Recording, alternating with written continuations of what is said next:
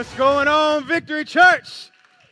How you doing this morning? It's Labor Day weekend. I hope you're feeling good. Hope you're getting ready to do some cooking out, maybe today or tomorrow. My name is Troy. Me and my wife, Darla, get the incredible privilege to pastor Victory Church. And look, I got to take a second. I know that Malcolm and Brian talked about it for a moment, but I like to celebrate you as a church because you constantly go above and beyond and surprise me at how incredible you are, whether it's being generous, whether it's serving the community. And last week, I was so excited. By the time we got done preaching, we did some water baptisms with just incredible stories. By the time I could change and get out in the lobby, there was so much energy in the lobby of people signing up for small groups and connecting. And I was telling somebody in the church, I was like, man, I love how every week it seems like the church, we're only 8 months old, not even that. And so every week it seems like the church is getting more and more comfortable with one another and connecting and being able to become more and more like a family, as Brian said. So, like they said, if for whatever reason you weren't here, you had to run out to lunch, and you didn't get an opportunity to sign up for small groups, get on that app, read about them, get connected so that you can kind of find that family, find that community that we've been talking about. Cool? Amen?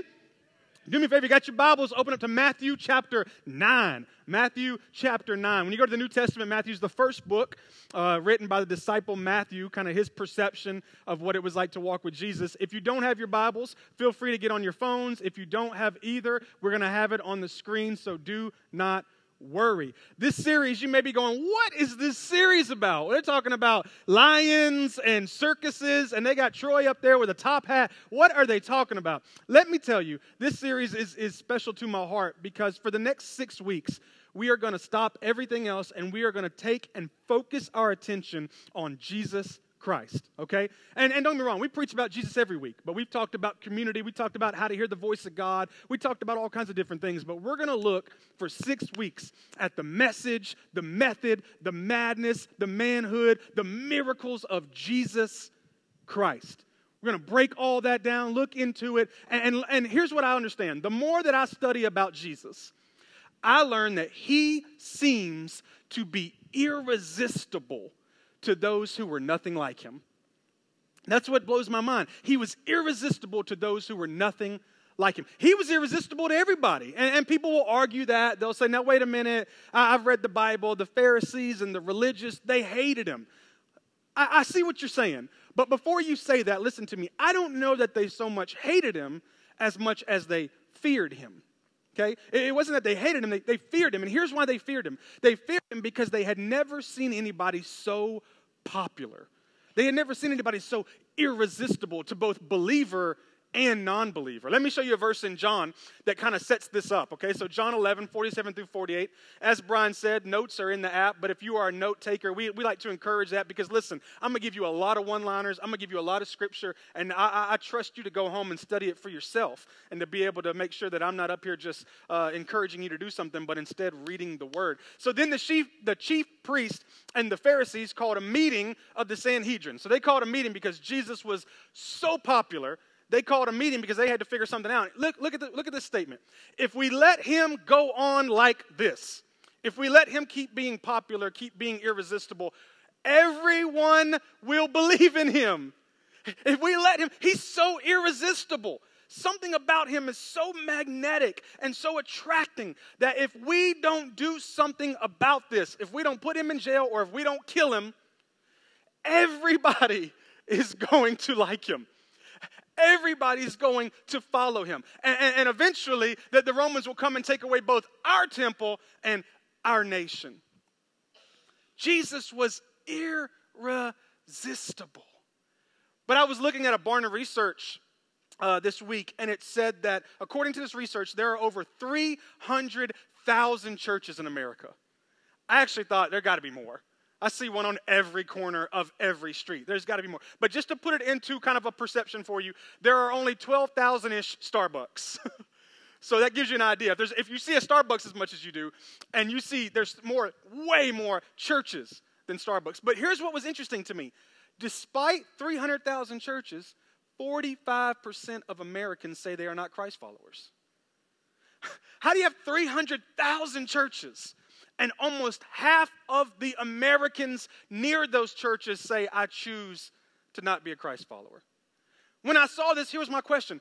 How come every American doesn't go to church? Right? If Jesus was so irresistible, how come every person I understand that people might go to different denominations, and I understand all that. That's not what I'm talking about. I just mean the church, period. Any church that preaches Jesus. If Jesus was so irresistible, why wouldn't every American go to church? So here's the ultimate question. You ready? If Jesus was so irresistible, how come his church seems to be so resistible? And I came upon this statement in Mark 16:15. And it's what kind of birthed the topic of this series and the name of it. Where Jesus said this. This was kind of his mission to us as Christians. Go into all of the world and proclaim the gospel. That word proclaim is just a very biblical word for tell, shout, speak, share. So Jesus said, go and tell. And I feel like that the American church has gotten really good at saying, come and see, while Jesus was saying, go and tell. And so I think that's why it's lost some of its effectiveness, because people are coming to see one thing, and a lot of times when they're coming to see something, they're not coming to see the irresistible Jesus. They're coming to see things they like, right? They're coming to see people they like. They're coming to feel like they can mark it off their list, just like we do attending the grocery store, right? We did this holy thing. Now I can go home and be a football fan, and Jesus won't send me to hell. You know, all these kind of weird statements that we have and why we would come to church. But Jesus never said come to church. He said go and tell the gospel, because anybody who hears the gospel will find themselves in the church. Why? Because when you hear the gospel, you start to understand Jesus' message, and you understand the purpose of the church in Jesus' message. And you have to be here. So with that being said, here's what I want to do over the next 6 weeks. Over the next 6 weeks, I want to introduce you to an irresistible Jesus so that you can go and tell an irresistible message. Cool? So here we go. Starting message, intro message. What was Jesus' message? What was it? Here's Jesus. What was throughout Scripture and even today, what is his message? Just in a short worship set of 3 songs, we get 3 different perspectives of Jesus. From the resurrecting Jesus to the fact that his love echoes to he's the only king forever. We have all these descriptions of Jesus. If you go down to V-Kids, they're teaching a perspective of Jesus. If you read the Bible, did you know that from Genesis to Revelation, it's about Jesus? I taught this a few months ago. Every word in the Bible is supporting Jesus. Every aspect, everything was about Jesus. But what was his message? What was it? And so we're going to look at Matthew chapter 9, and we're just going to look at 3 verses, and we're going to break those verses down. Matthew 9 through 11. Verses 9 through 11. As Jesus went on from there, he saw a man named Matthew sitting at the tax collector's booth. Follow me, Jesus told him, and Matthew got up and he followed him. Well, sometimes we make following Jesus more difficult than it needs to be, right? Jesus said, follow me. He got up and he followed him. Notice he didn't learn theology. He didn't learn how to break down Greek and Hebrew.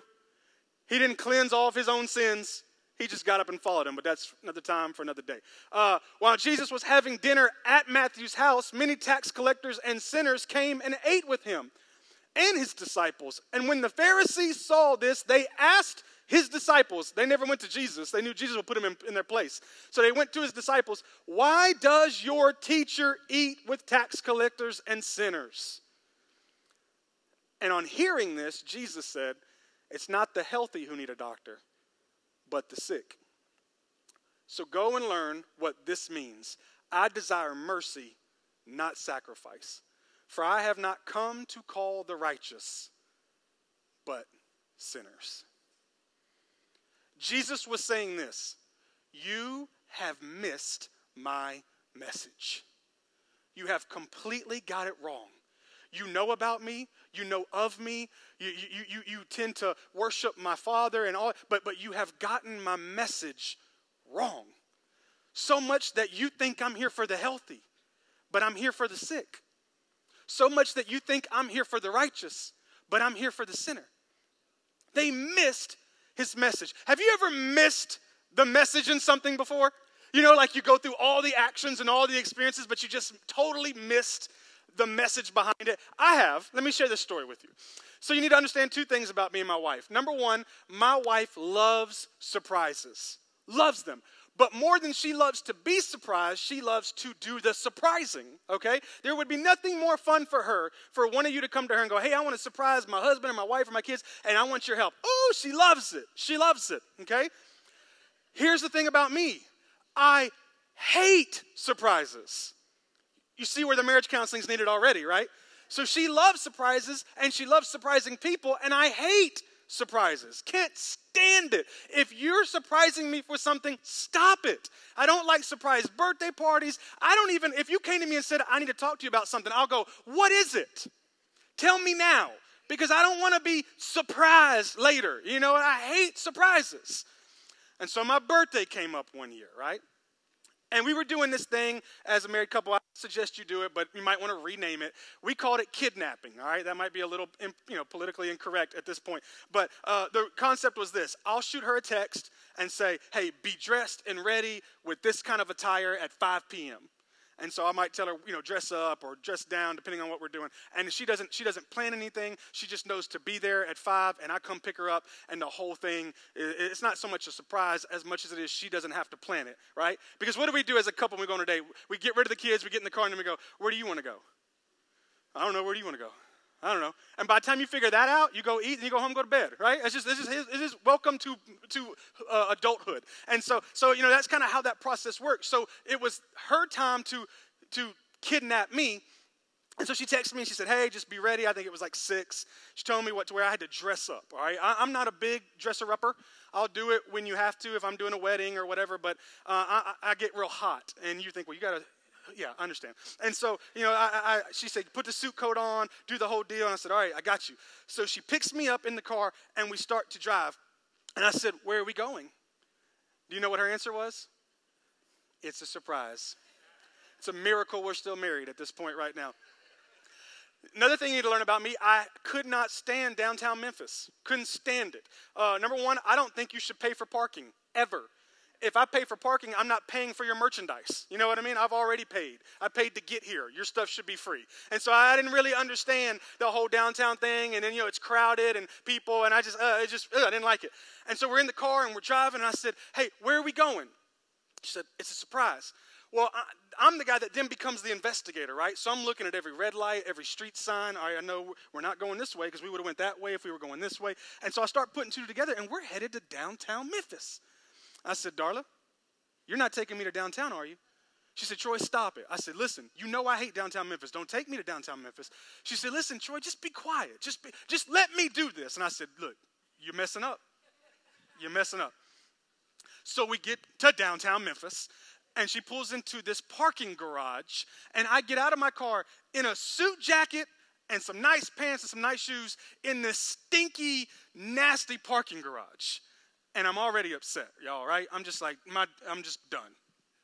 So she says, come here, babe. So I come around the car, and she hands me a crock pot of potato soup.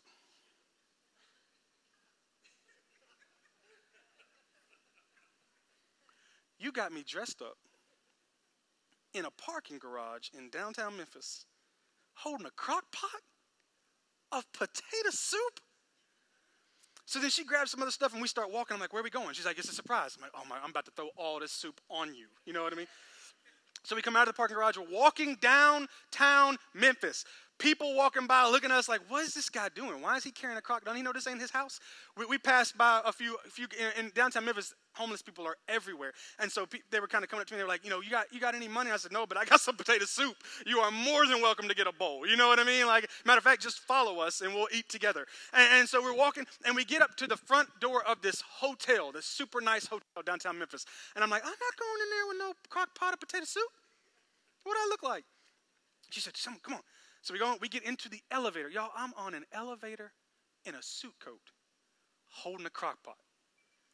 And we get to the top, to the roof of the hotel, and the elevator doors open, and there's a beeline to the roof of the hotel. Now, here's the catch. This hotel has like rooftop parties, okay? So, individuals in downtown Memphis, after they get done working, they come to the hotel and get some drinks, and they have a party up on the rooftop. So there's people there, drinking, dancing, having a good old time. And here I come with a crock pot of potato soup. And I walk in, and there's this little table set up. And two of our friends at the time that lived in Memphis are sitting there with little glasses and a little bowl of salad. And we sat down on this table in our little chairs, and she plugs the crock pot up into this wall thing. And we're just sitting on this rooftop with all these people dancing with a crock pot of potato soup. And the night ended up going okay, and I was kind of a jerk for like the first half of it, but then I finally kind of cut loose, and we ate together, and then we got up and did some dancing, and we did some pictures, and we laughed, but I was frustrated, and I realized, I said, babe, look, I know you were trying to be romantic, and I know you were trying to be sweet, and it's my birthday, but I totally missed your message. Right? I was frustrated. I had taken in all these experiences and let my emotions get a part of me, and I was just done. I didn't get romance. I didn't get love. I just got embarrassment, and I wanted off the roof. You know what I mean? I had totally missed her message. And so what Jesus is saying is, look, you've allowed your emotions and you've allowed what you expected to kind of begin to affect you, and you have missed my message all along. You've missed it. Hear me. The only reason why an individual could be in access of Jesus Christ and not commit their life to him would be because his message has been miscommunicated. Let me say it again, because you need to catch this, because this is going to literally be the foundation from where the only reason why your coworker, your mom, your dad, your brother, your sister, your auntie, your uncle, the only reason why anybody would ever have access to Jesus and not immediately commit their life to him is because his message has been miscommunicated to them. Okay?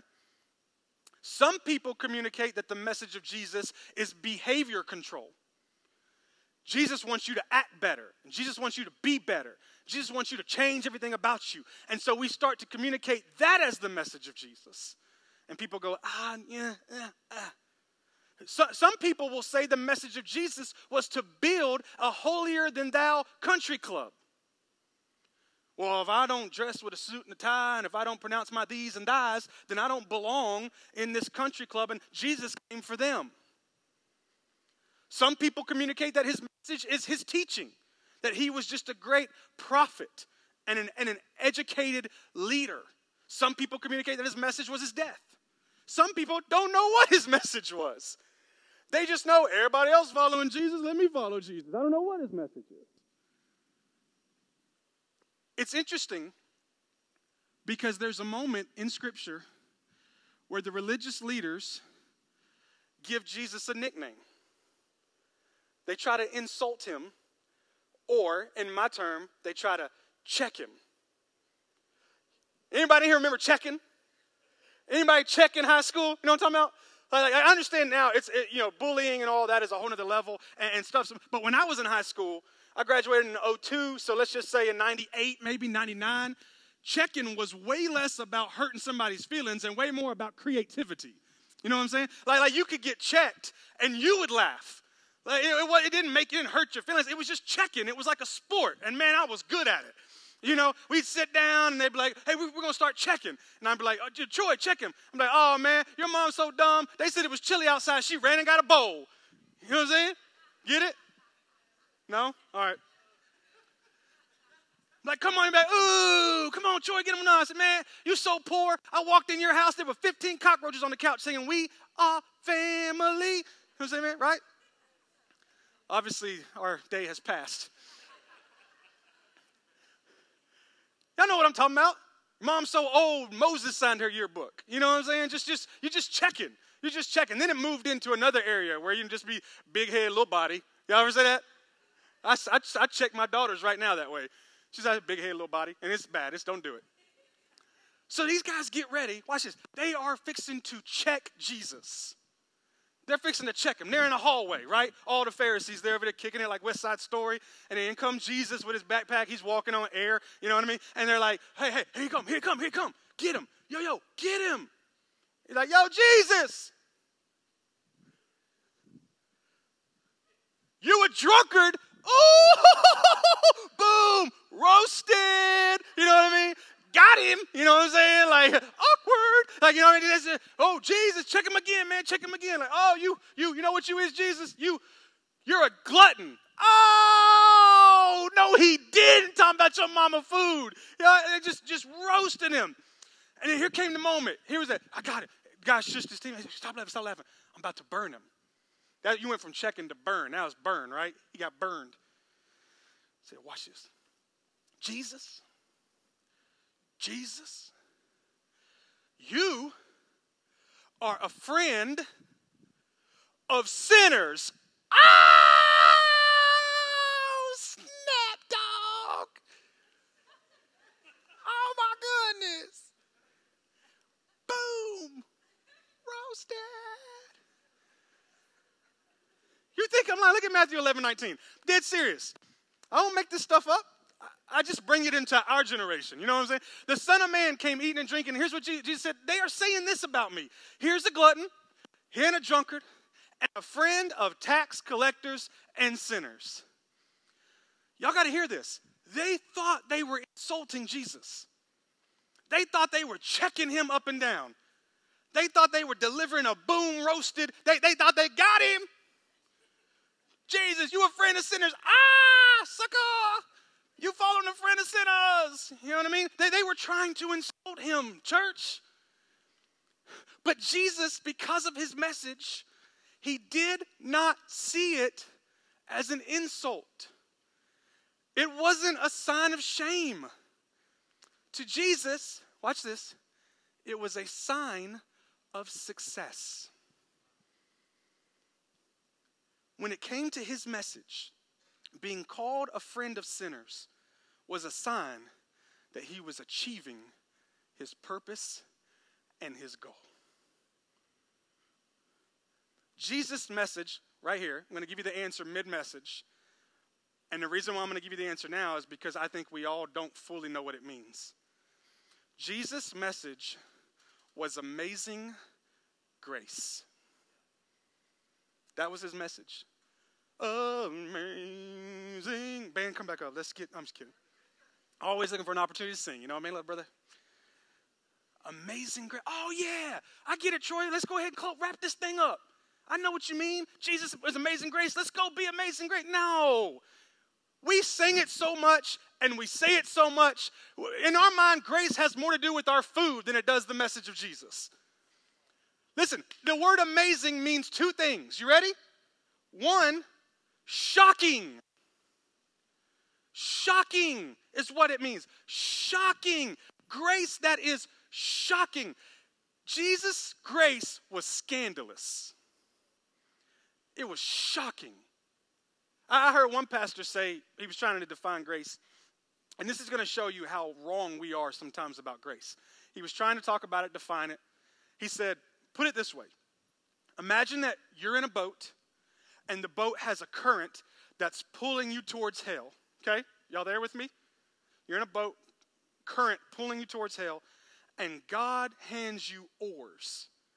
And those oars are grace. And you get to just row and avoid hell. Woo! I said, that sounds horrible. Because that means grace means I got to do this all the time. Right? Grace, grace, grace, grace, grace, grace. And guess what? If I make it to the end and I don't get sucked into the current, and I got to the finish line and it's done, everybody gets to say, great job, who? You. And that's not grace. Grace, if you were going to use that illustration, here's what I would think.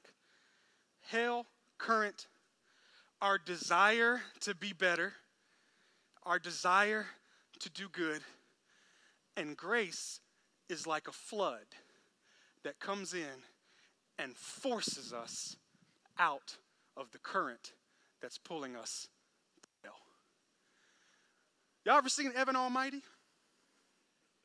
Should have won an Oscar or Grammy or whatever awards people get from movies.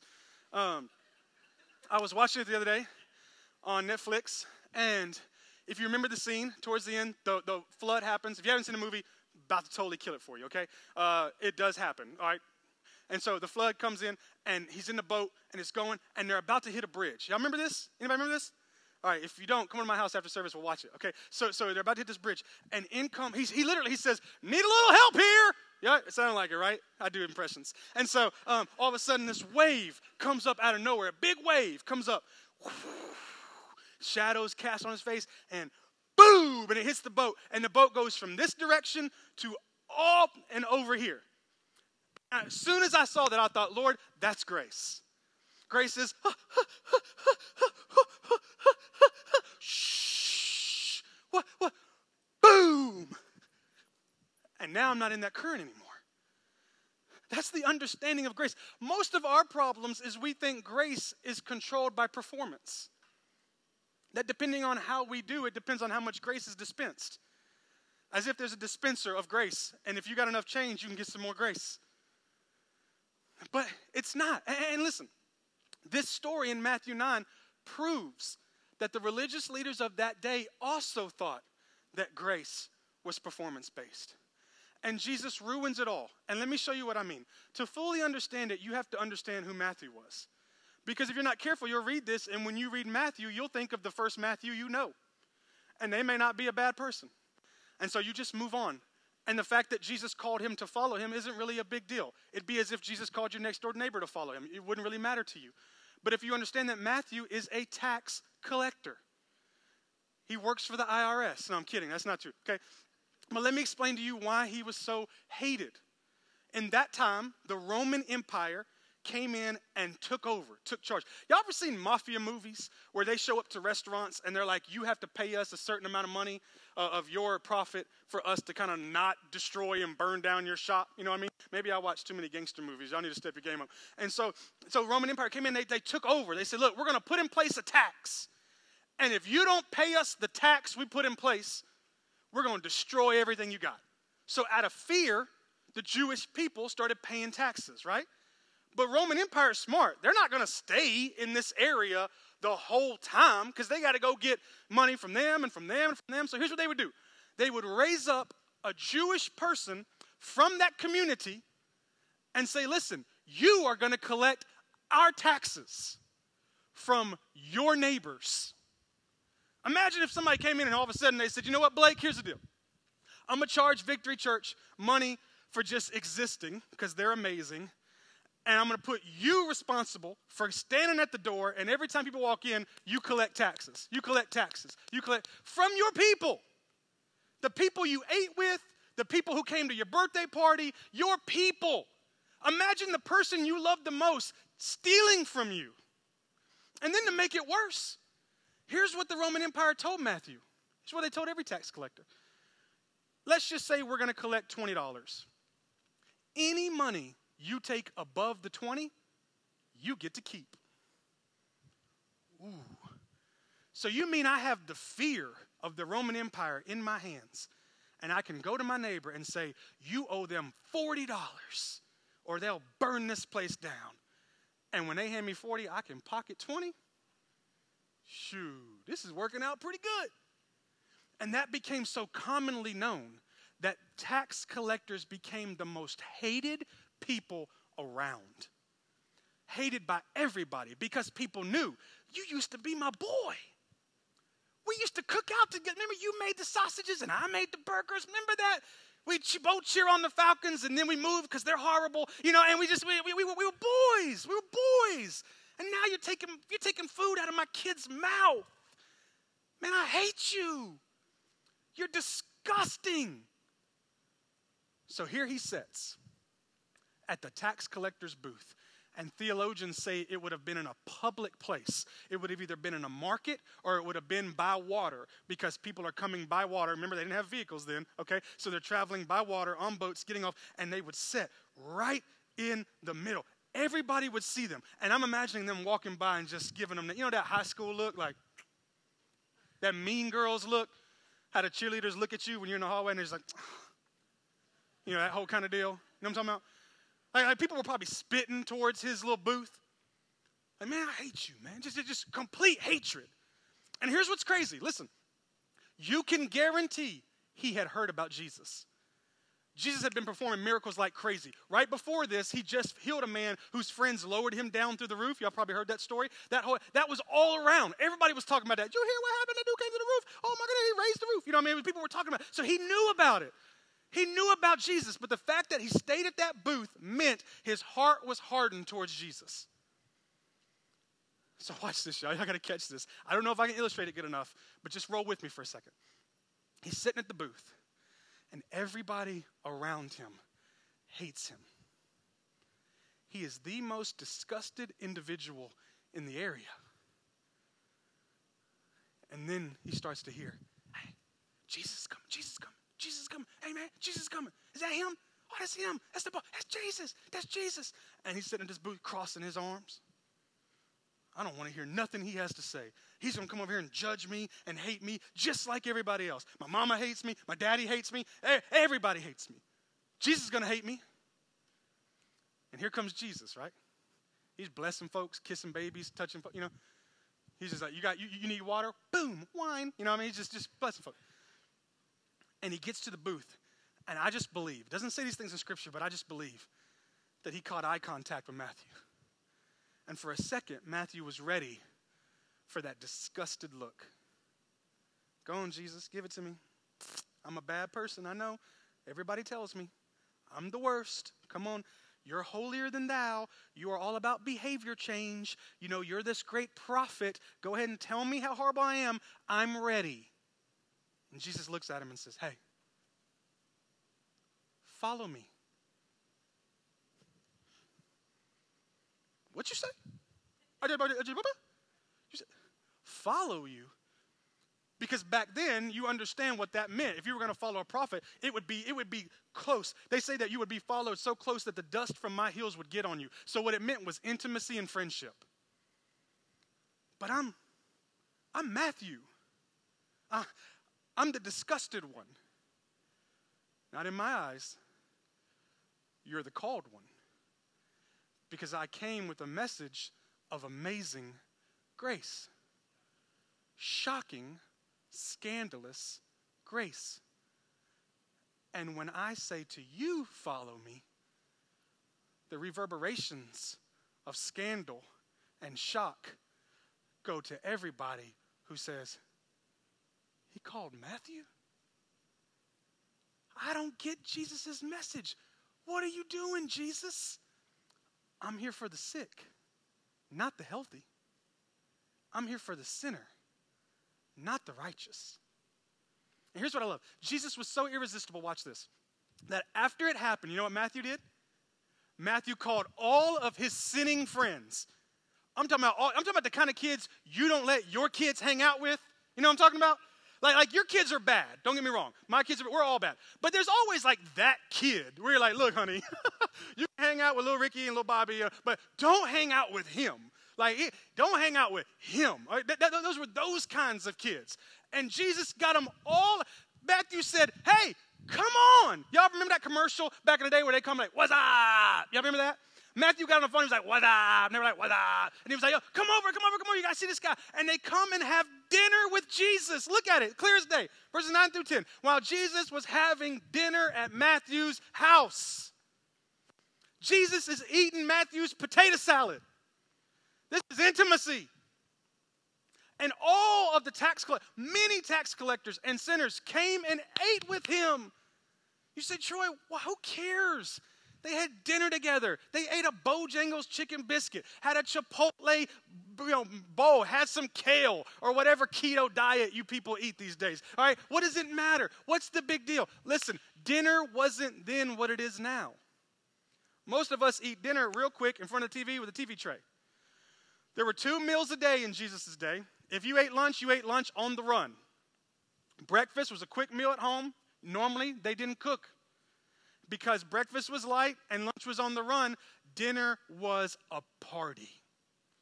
How many of you, maybe you don't do it now, how many of you used to, or maybe you still do, you have a Sunday, like you go over to a family member's house on Sunday after church and pig out? Anybody, you do that? Or, okay, all right, there we go. Nobody has family. Okay, and so Let's do this. How many of you, when Thanksgiving comes around, you have a really big group of people with Thanksgiving, right?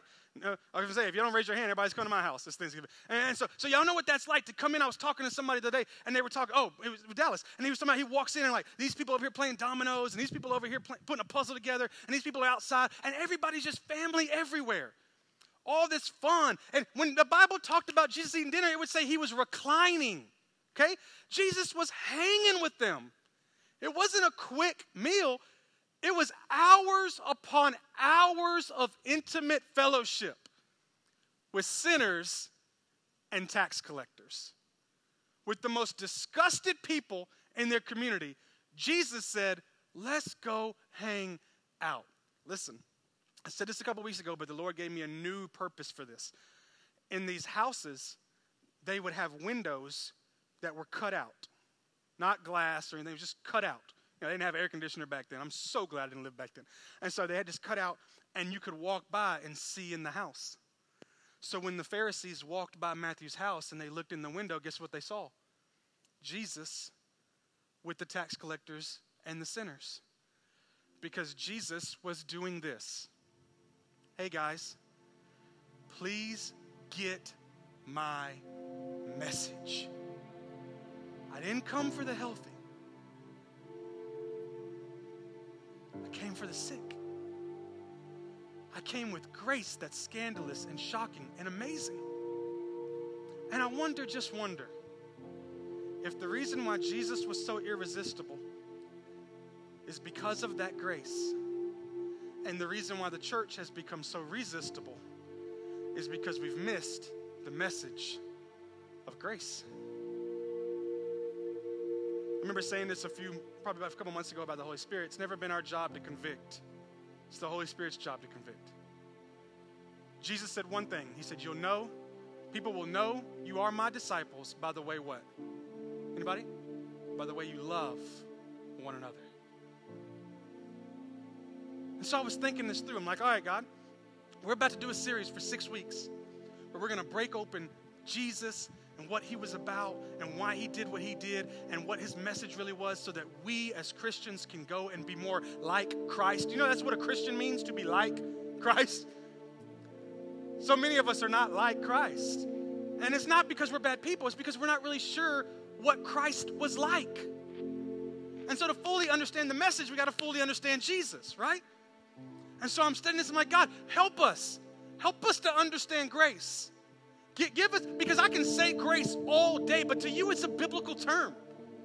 It's the same thing as sacrifice. Or Brian was saying all kinds of different terms. When he was talking about, he said, the elements. I'm like, the elements? Sound like a Fifth Element movie. Like, what's happened? The elements. You know what I mean? These words can just become words to us. And I was like, Lord, here's what I want to do. Listen to me. Every week, and I'm putting this on me as a challenge that God's going to help me with. Every week, I want to give you a tangible example that you can go into your workplace, your home, and you can describe Jesus with. Okay? Whether it's an illustration or it's a story, but you can take it and you can describe the irresistible message of Jesus this week and be able to have the opportunity to help somebody find him. So I'm praying, right? I'm at the gym, I'm praying. I'm like, God, give me something that just clearly shows it. I can say the word grace all day and you're not going to fully get it. I can describe to you Matthew as a tax collector, you're not going to fully get it, okay? Because we don't have tax collectors. I can't say so-and-so is like Matthew because that's really mean, right? And so it's kind of hard for us to get it. And the Lord led me to this story. And I'm going to share this story with you. And then we'll get ready to close. But listen to this story, okay? There was this couple, Tim and Rebecca Jones. Tim and Rebecca Jones. We'll only talk about Tim. They decided to adopt a little girl named Amy. Okay? Tim and Rebecca Jones, they adopt Amy. It's a true story. True story. So they go through this process and they adopt Amy. And after they adopt Amy, they find out that Amy had already been adopted before. And that she was adopted by another family. And this family decided that for whatever reason, they just couldn't quite deal with her. And so they gave her back to foster care and that kind of process. And she went back into the system. And now, however many years later, whatever it was, months later, now Tim and his wife are going back through the system and they want to adopt and they get Amy. Okay? So in a conversation with Tim and Amy, Tim finds out that his new daughter Amy loves Disney World. Loves it. She just is obsessed with it. It's all she ever talks about. And so she keeps telling him about stories of Disney World. This is what it looks like, and that's what, and this happens, and this happens. He goes, how do you know so much about Disney if you've never been? And she goes, well, my old family, my old brothers and sisters, they would tell me stories about it. He said, I'm confused. You didn't go with them? And she said, no, my adopted mom and dad wouldn't let me go when they took my adopted brothers and they took their biological kids. That they wouldn't let me go with them. They made me stay home with somebody else. And that just broke Tim's heart. So Tim goes to his wife. He says, babe, listen, this year, before the year's over, we're taking Amy to Disney World. We're doing it. And so they start planning and saving money, and he ends up having I just think this is God. He ends up having a job situation that sends him out towards where Disney World is. So he tells his wife, he says, we're going. Tell Amy, we're going. So they tell Amy a couple months before, and she's super excited, right? She cannot wait. We're going to Disney World. They leave on a Friday. They're going to leave on a Friday, okay? Literally a week before, this is a true story, a week before, she starts acting horrible. If you have kids, you've been there before. Planning this big, vacation, and now all of a sudden they want to act up. And I don't know about you, but here's what I'm tempted to do. If you don't act right, you're not going to go to Disney, right? So she's horrible the whole week. According to him, she was lying. She was getting in trouble in school. She was trying to steal from them. She was just crazy how bad she was. And so it ends up being Thursday night. They're leaving Friday for Disney. And he's putting Amy to bed. And Amy gets up out of the bed and she looks at him and she says, Dad, I guess I'm not going to get to go to Disney, huh? Kind of caught him off guard for a second. He said, why? What do you mean? She goes, well, I've been bad all week. So I guess I don't get to go to Disney. And he said, for a second, I thought, you know what? He said, I didn't think about it. But when she said it, I thought, you probably shouldn't. But instead, he said to her, is the Disney trip a family trip? She said, yeah, Dad. I said, are you family? She said, yeah. Said, you're going to Disney. So Friday, they wake up, they fly out. They get there, they settle down. She's a perfect angel. Go to bed, wake up Saturday. They go to Disney all day. She enjoys the princesses, all the rides, all the food. They come back home, it's late, she's exhausted. He's putting her to bed. He says, baby, how'd you enjoy Disney? She said, oh, Dad, it was everything I thought it would be. The princesses, they're real, Dad, they're real. He goes, yeah, they're real. She said, and the food, oh, that food. And he said, yeah, I'm feeling the food too. And she said, those rides, it was so much fun. He said, baby, we get to go back tomorrow. So she gave him a really big hug. She let him go and she climbed in her bed. I was seeing this with my little girl last night. And so he climbs in bed and he goes to leave the room. She goes, Dad? Yeah, babe. I learned something today. He said, what'd you learn? Came back in the room.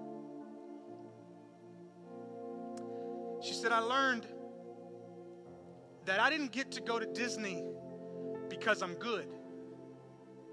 I got to go because I'm yours.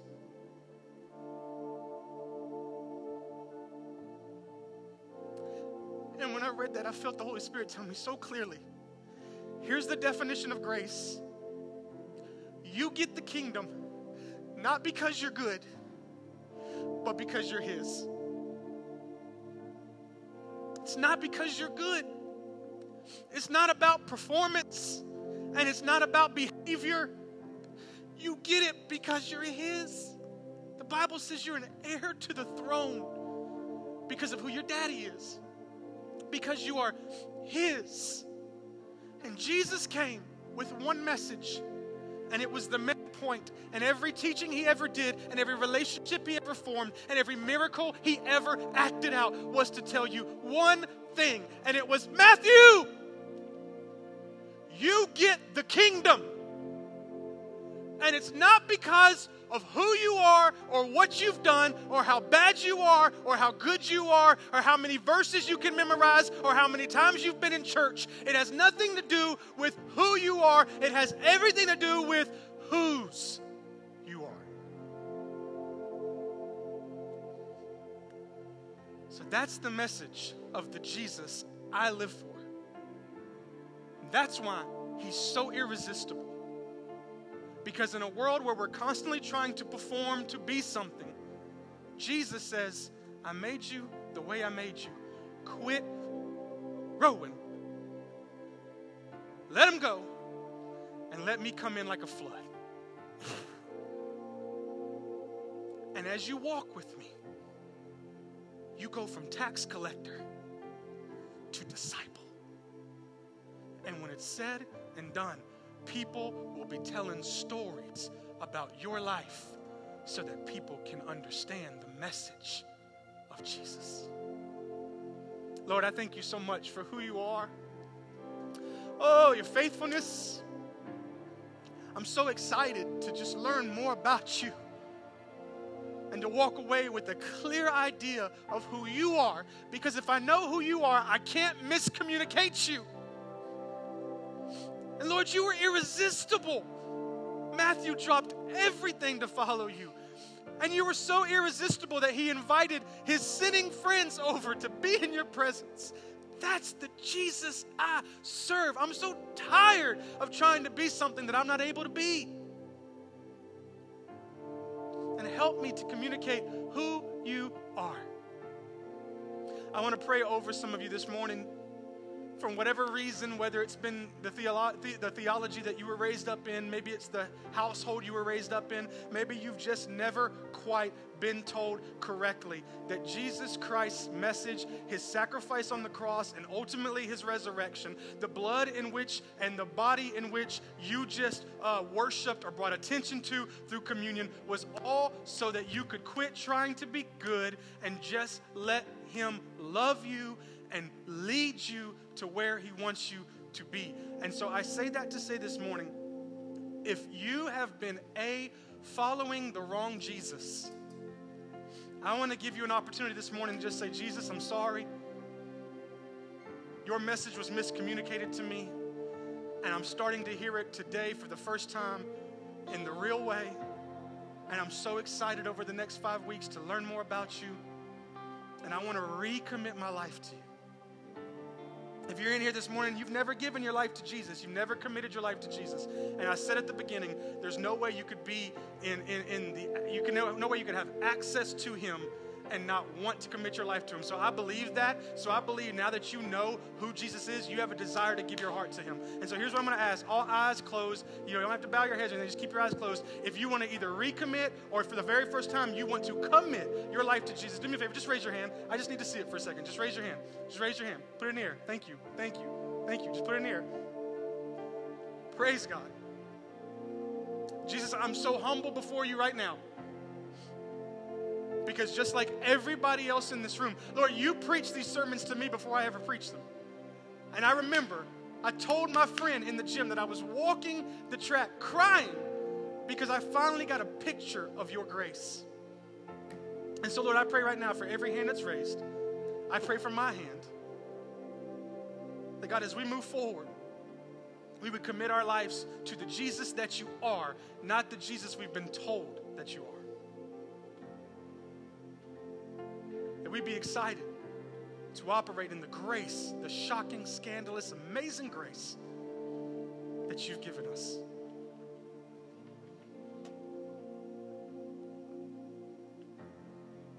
The Bible says if you believe in your heart, you confess with your mouth, you shall be saved.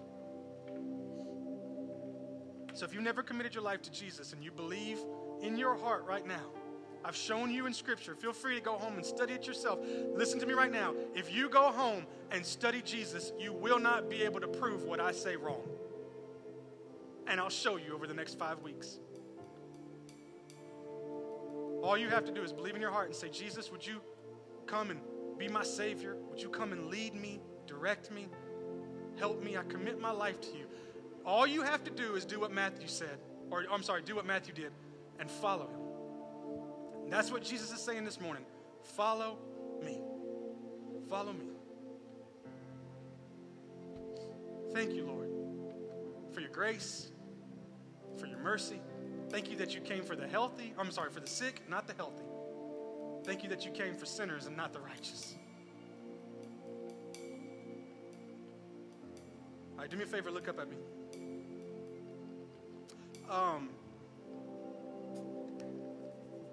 I believe with all of my heart that God has put this series on our church for a purpose. And in a generation and in a culture where Jesus is so miscommunicated, it's our responsibility to correctly communicate him. And so I want to do a little challenge for you. When you came in, you probably got something that looks like this. If you didn't, raise your hand. We'll grab it for you. It's going to be really, really important. Some of you will understand this. Some of you, you'll need a little bit of persuasion, so I'm about to persuade you. I've told you before, numbers have meanings. The number 5 means grace. Number 5 means grace. And Malcolm reminded me the other night, and just profound, that after today there are 5 weeks left in this series. God must know what he's doing. These are just invitations to our church, and Erica has edited them. As you see at the top, there's a little blank white space. Here's what I'm challenging you to do. I told you I'm going to tell you about an irresistible Jesus. For the next 5 weeks, I guarantee you your mind's going to be messed up. I got an illustration for you next week that you'll be slapping your mom in the face about. I'm going to communicate Jesus. I need you to communicate an irresistible message out there so that they'll want to know more about irresistible Jesus. I just gave you the most simple illustration you can use. Amy and Tim. Change the names, Tim won't care. But tell the story.